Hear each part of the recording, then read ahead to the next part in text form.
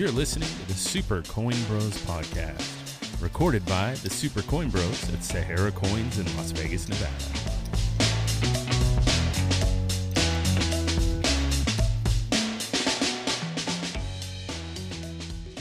What's up, guys? We are back with another episode of the Super Coin Bros podcast. And kind of like we promised, we're going to talk about the same thing. Pretty much. Jonathan here, guys. What's going on? Today, we're going to continue the series on the Lincoln Cent. For those of you guys who have not listened to the first one, go back and listen to that one. It's a good one. This is going to lead that's going to lead right into this one today. And we're going to be featuring two coins, two more from the series, two more of the big hitters. So, yeah, we're going to talk about two that I know, how do I put this? It's similar to every other time we talk about key dates, right? Or things that are worth a lot of money. So, 14D, 22 no D. Strong reverse. So, point that out. Suffice to say, we're talking about D today? Yes, sir. Yes, sir. You know, there's certain things I try not to admit, and that would be one of them. But now that we've let the D out of the bag, we're going to go ahead and move forward with this one. So free the D. Okay, that's true, as we said we would, apparently. Yep. So I'm going to let that one go. There you go. Take it as you will. So we'll start. Let that one go too. See, there's infinite possibilities here. We're again just having a good time here. Anyway, first and foremost, 1914D. Let's start with that. We'll just go in chronological order.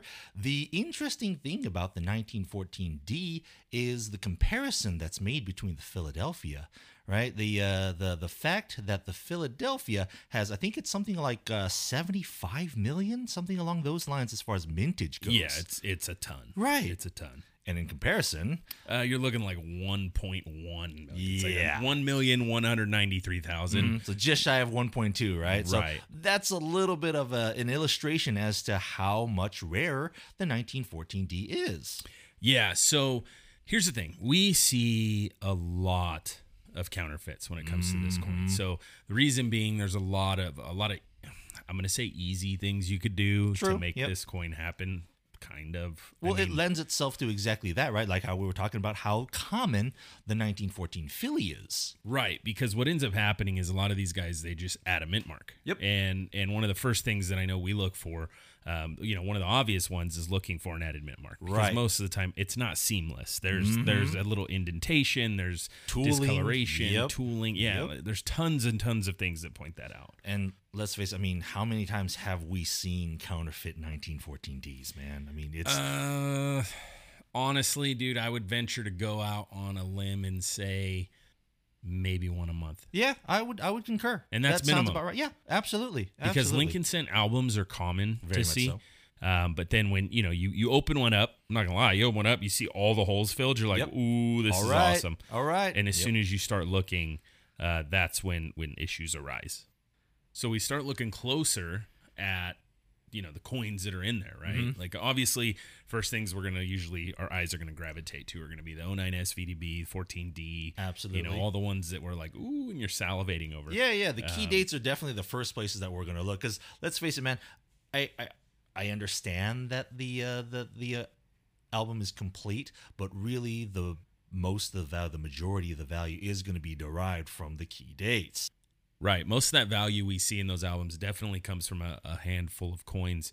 Now, the ticket is taking your time to figure out whether it's counterfeit or not. Absolutely. There's so many things that we've seen that people try to pass off as legit, but fortunately we trained in detecting some of those sneaky habits. And I'm sure that's what some of these folks are listening to this for, right? Like going, okay, cool, great, we get it. It's an expensive coin. Awesome. How do I know if I'm getting ripped off? Yeah. Well, there's a couple of ways you can do that. We already discussed the mint mark, right? Always look at the mint mark, look for tooling, scratches. The other thing to look at there is that the mint mark is the same color as the rest of the coin. Absolutely. Because copper is very reactive. And Very over much time, so. your coin's going to change. Your mint mark should change with it. For sure. I mean, this is one of those things where, like Ray said, because copper is very reactive, if it's introduced to any type of solvent, it's going to change its color. The introduction of heat is going to change its color. So, I mean, if you see any sort of discoloration either around or on the mint mark, or even on the back side of the coin, the reverse of the coin, right where the mint mark should be, that should be some immediate red flags. Yeah, I mean, definitely, because again, solvent is usually what they're going to be using, some form of solvent or adhesive. And normally, I mean, it's pretty obvious. The mint mark, added mint mark's pretty obvious. The one that I see above and beyond that is when they take a 44D and change the first 4. Absolutely. Yep. They shave down that 4 to make it look like a 1. Yeah. There's a couple of issues there, right? So, okay, I'm going to ask you. I'm not going to give you a hint. Not going to show you anything. I already know you're going to know one of the answers. Sure. What's one of the things you look for and you see when you spot a 44D that's been turned into a 14D? Well, it's really going to be the tooling marks and whatnot that you're going to see around the date. That's going to be kind of the dead giveaway, really. And the spacing, right? Absolutely. Because it literally looks like somebody was on a keyboard and was like, oh, hey, 19 space 4. Like there's, or space 1. Right. They literally, there's a gap in the middle. Massive gap. Humongous. The other thing, and this kind of goes back and ties into our last podcast, we were talking about VDB. So on a true 1914D, there is no VDB. Yep.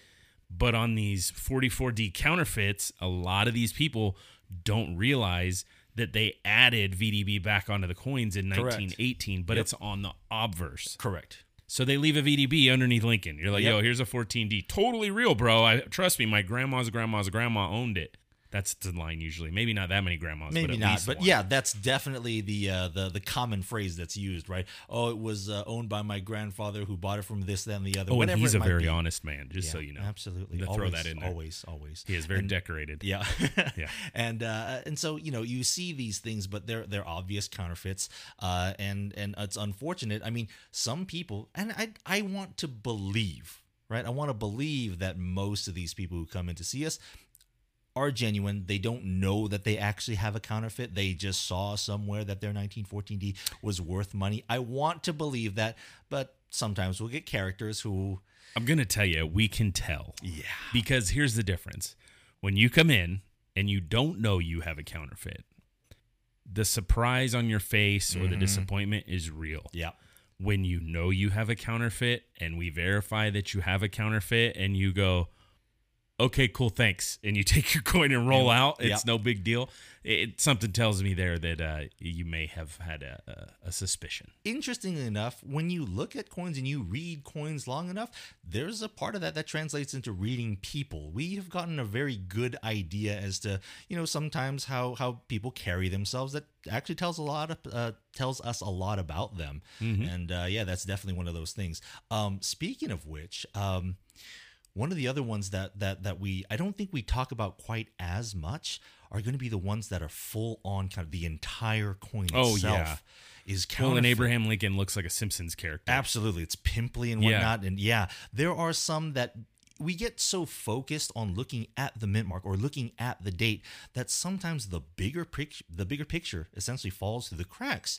There have been times and whatnot where you have a cast coin, everything else looks in line. There's no tooling around the mint mark. There's no discoloration or anything like that. And so that sometimes gets even the best collectors or some dealers in some cases to fall for the counterfeits just because they're so focused on looking for very, very specific diagnostics. So I agree with you.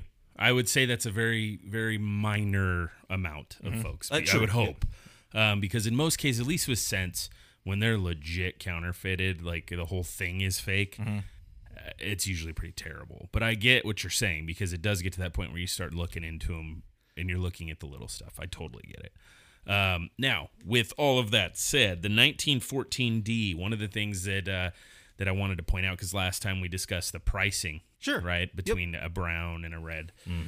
So I had pulled some numbers on the 14D. One interesting fact, actually based on the mintage numbers on this coin, they say it's the third lowest of all wheat cents. So that's kind of cool, and that's part of the reason why the value is where the value is at. For sure, I'm going to tell you. So a good 4. Good 4. Yep. Just take a guess. Good 4, and we're talking brown, obviously. Yeah, right? brown. Let's see Good here. 4. Good 4. So, fun things about the lower grades is, the populations of those are usually pretty low. They either turn into details coins and whatnot. So, I'm going to guess that the population really not that high. I want to say somewhere in the ballpark of maybe $700 or $800. No, you're a little high. Okay. In a good 4, you're looking at 165. 165. Okay. Yeah. Am I looking more along the lines of like a poor and AG? My guess is I don't have the number for those. All right. My guess, you probably around. Yeah, probably about there. Something along those lines. Yeah. Right? Just because the population is so maybe. low. Yep. Yeah, and then here's the other funny thing here, right? So in brown, a 66, Mint State 66 is $12K. Right. In red, a Mint State 66, it's $85K. And the finest known is a 66 plus red, $185K. Jesus, man. So guys, this is that right there is what tells you there's a huge disparity from one grade to the next, right? Absolutely. So that's from a 6 to a 6 plus. Right. It goes up $100K. Right. Now, let's go back and look at a red in Mint State 63. So we're talking a 3 grade difference. Okay. Let's be honest, on paper it doesn't look like much, right? Right. In hand, 3 grades is a big difference. It is. But it is. remember, 66, it's an $85,000 coin. Mm-hmm. 63, it's a $4,100 coin. Yep. And it comes down to looking at the population of them, right? You go look at the Absolutely. certified pop report and you're like, bro, there's like a ton of 63s. There really are. Really are. You get over the 66, it's in a new ball game there, guys. We're not playing the same thing. Truly conditioned rarities are definitely a thing, right? So speaking of condition rarities and just outright rarities, Yep. The 1922 No D. Yep. Strong reverse. I'm going to point that out. Strong reverse. Yeah. And you'll understand why I say that in just a little bit, because I feel like the grading companies sometimes are like two kids fighting at the bike rack. In a sense, yeah. Because one of them's like, yo, listen, this is what it is, and so is this. And the other grading company's like, well, no, it's not. Yep. Like, there's only one that counts. It's the yaha sort of back and forth. 100%. Yeah. It's my ball, I'm going home. Yeah. Right? Although they don't ever go home in this case. No, Neither do your they coins just once you keep send them. fighting. Yeah. Since like the 80s. Yeah, So, it's a continuous problem that we're having. So the 1922 No D. This is an interesting coin because this is not necessarily a, how do you put this? It's an error, but it's a manufacturing default-ish, kind of, not really. I mean, the best way to put it really is the definition that PCGS and NGC give, that it's a pattern coin, right? It's because again, is it an error? No, not really in the Not in the traditional technical sense of coin collecting is Right. an error. But the way that it happened, it's an error as in like somebody made an error. That's true. That's very true. And unfortunately, there was no way around it. No.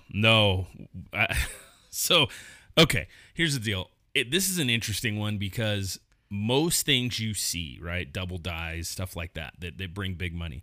There's a very easily explained reason as to how they happened, right? There's very, I mean, this is going to be explained in a moment, but Right. But we talked about this the other day, and I'm going to just tell you, I'm glad I'm not in other people's shoes sometimes. That's very true. It's very true. So for the 1922 No D, what people have to realize that in 1922, the Denver Mint was the only mint that was sanctioned to strike cents. So in 1922, there were only 1922 D cents.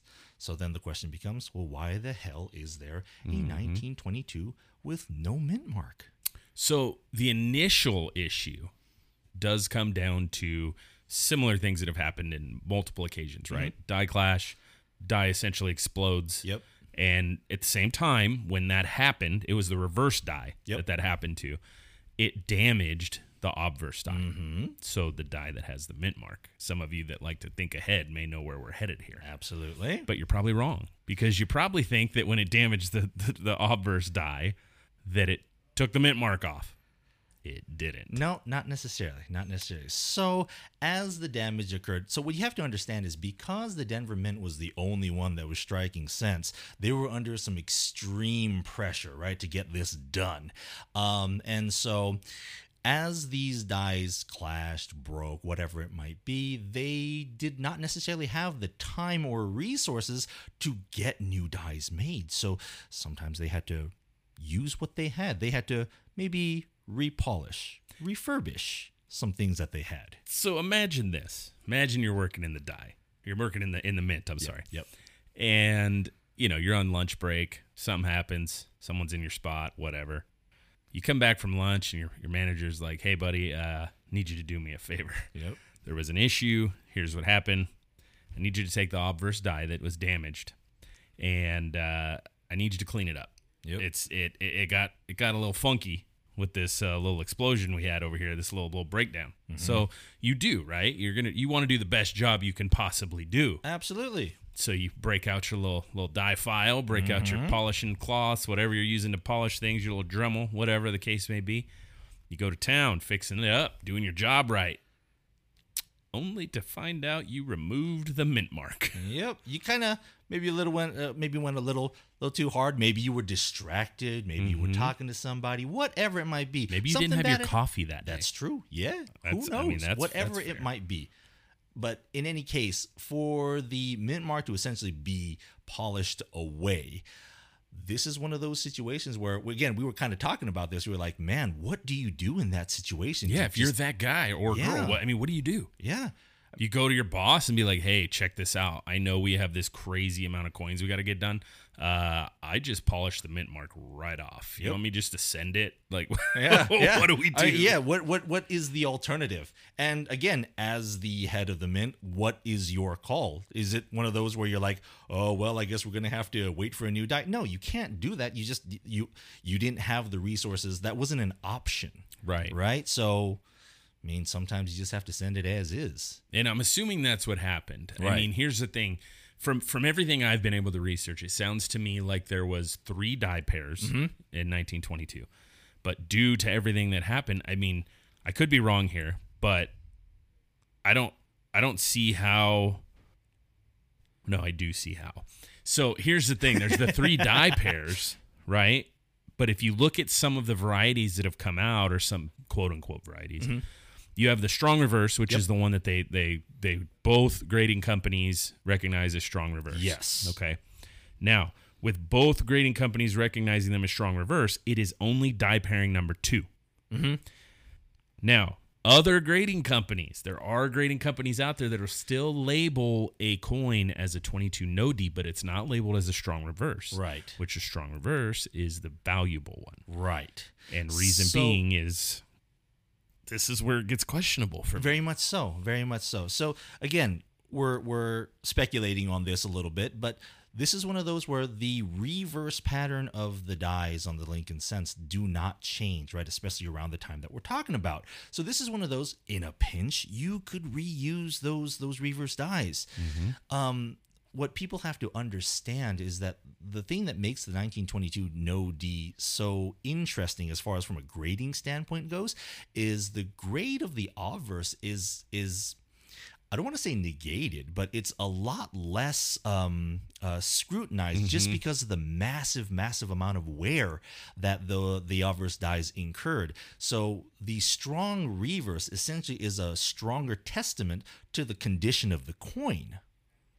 Yeah, and honestly, it becomes, well, in theory, it becomes the denominator that makes this thing worth truly what it's worth, right? And so I look, and there's some out there that have a partial D. The weak D. Yes, D you have mark. that weak D on there. And that's sad when you find it. Because you're like, woo, 22! And then you're like, you see a shadow of a D. Yeah, just that D poking out right there gets you every time. You're like, man, I can't. I thought I had something valuable here. Sorry, man. I tried to. Yeah, there's just too many instances that we can just crack jokes here. But it's anyway, true. It's true. So with the 22 no-D, just as we did with the 1914 D, there's a handful of important diagnostics that you look for when you're looking at these coins. Absolutely. What's one of the first ones you would look for? So the first one, again, is in the early dye stages of the 1922 D. Obviously, there's going to be the D mint mark. So one of the things that you're going to see is people taking genuine 1922 D, or essentially early dye stage coins, and essentially filing away the mint mark to make it look like a 1922 no D. Yeah, so the date or the mint mark, huge. obviously the strong reverse. Yep, absolutely. That's one of the things. Another thing with that coin is you look at the date itself, and the second two is usually very weak. Right. Very, very weak. Right. So that's one of the other diagnostics. And then all over that coin, there's different things. Trust in the motto is usually really strong. Where you have the in God is usually very weak. Very weak, yep. And then like the L in Liberty also going to be very weak just because of the amount of stress that and up against the rim of the coin.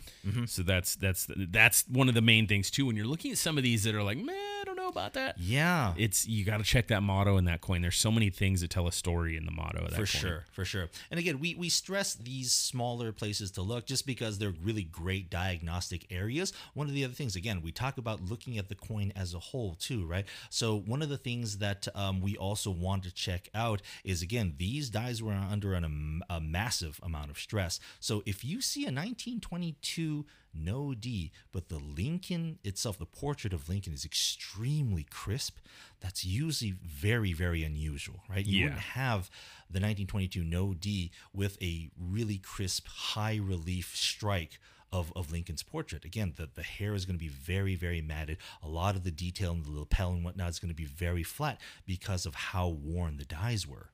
Well, and something to think about here too. We mentioned total mintage of the 14D only being 1.1 million. Total mintage of the 22 Denver is 7.1 million. Right. Okay, but they estimate there's 15,000 of these 22 no-Ds out there. So this is one of those weird caveats, right? Where we're like, hey, total mintage of that 14D, man, this thing is number 3. Right. Well, I get it. This has 7 million, but the one that everybody's looking for, yep, that's the one that's 15,000. Yeah, absolutely. Like there's a lot to be said for this coin because it's, I don't know, man. It's one of those where I look at it and I go, cool, it's a really cool coin. And that's why in the beginning I said, is this thing an error? Is it what is this? It's similar to the 14D in the aspect that like, okay, well, it's definitely valuable. For sure. It's definitely a coin people look for. Without a doubt. But when you look at the history of this coin, you're like, this is like a man-made problem, man. It really is. It really is one of those issues that came from the mint due to circumstances and human error, right? I mean, those were sort of the perfect storm. I do wish I could have been a fly on the wall that day. Oh, yeah. Because I mean, come on. Just to hear what somebody knew. The reason, yeah.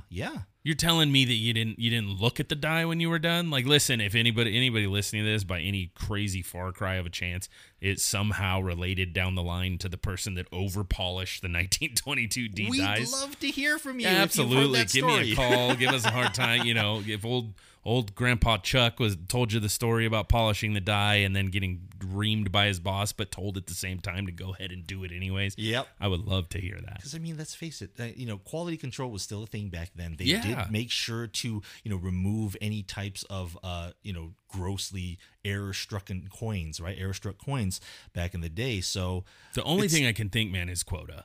Had to be. You have to get so much done. Produce. You're the only ones doing it. They had to produce, absolutely. And let's be real, when they're producing that, right, just like any other error that gets out there, when it first gets out there, nobody's looking at it going, man, this is going to be worth a lot of money. No I mean, in the grand, it's like Carson City dollars. For sure. They're awesome. People love them now. But when they were coming out of the mint, nobody cared. They were like, oh, cool, a Carson City dollar. And we go put it in a slot machine. I mean, that happened much later, not 1800s. But so I mean, we're for those of us who know, we're based here in Vegas, and let's face it, when Vegas was in its early infancy, the dollars were definitely something that people used to gamble with. The idea of how many Carson Cities just passed through this town for the sole purpose of gambling, just to be used as that, hence the slot machine reference. Oh, yeah, absolutely, guys. Oh, and you figure in the last 5 years, probably, maybe a little longer than that, I've had phone calls from casino executives saying, hey, we found a bag of dollars in our safe. Would you guys like to purchase it? Or, absolutely. Hey, we found, 90% in our safe, in our vaults. Here's the thing, like 90% silver, same thing. It used to be circulated here before you got printed out a ticket at a slot machine when you had to carry around like 4 buckets because you were carrying, let's be real, $500 in quarters. Nobody wants to carry around $500 in quarters. No. But at the same time, I'd much rather carry around my $500 in quarters than being printed a voucher for 11 cents. Anyway, that's beyond where we're headed with this right now. It's kind of outside the scope of what we're talking about right now. But it is kind of crazy to think, man. Like back in the day, people were carrying around buckets of silver. Yeah, buckets of silver to include potentially extremely rare coinage. Yeah, 100%. I mean, granted, penny slots. Yeah. You know, it's one of those. I think that's a newer thing. Relatively, I'm sure. I'm gonna go out on a limb here and say nobody was carrying around buckets of pennies back then to play penny slots. But no, not nearly as exciting. I imagine. Not at all. But yeah, I mean, these two coins are coins that most collectors have since at some point face in their album, or they face the feat of trying to find them. So these were two that we wanted to definitely take the time to talk about. We have quite a few more on the list of coins we want to discuss. I know I was thinking maybe our next one we'll talk to you guys about the 31S and the 55 double die. Sounds like a good 55 double die. That's a monster. Very much highly coveted. It is, especially in high grade. It's just scary what those things go for in high grade. But that's another one of those things where even somebody who's not familiar with it, again, just one of those things that just stand out. So we'll go further. We'll go more in detail on that in the next round. And maybe we'll talk about those 11-cent vouchers from the casinos too. Those really irritate me. The ones that just hang around on the side of the machines. Yeah, everybody gets it and goes, you know what? Just leave this here. Yep. Feel free. I'm donating 11 cents to the cause. There you go, man. So, anyways, guys, that's our Vegas input, and we'll talk to you guys next time. Thanks for listening. Take care, guys.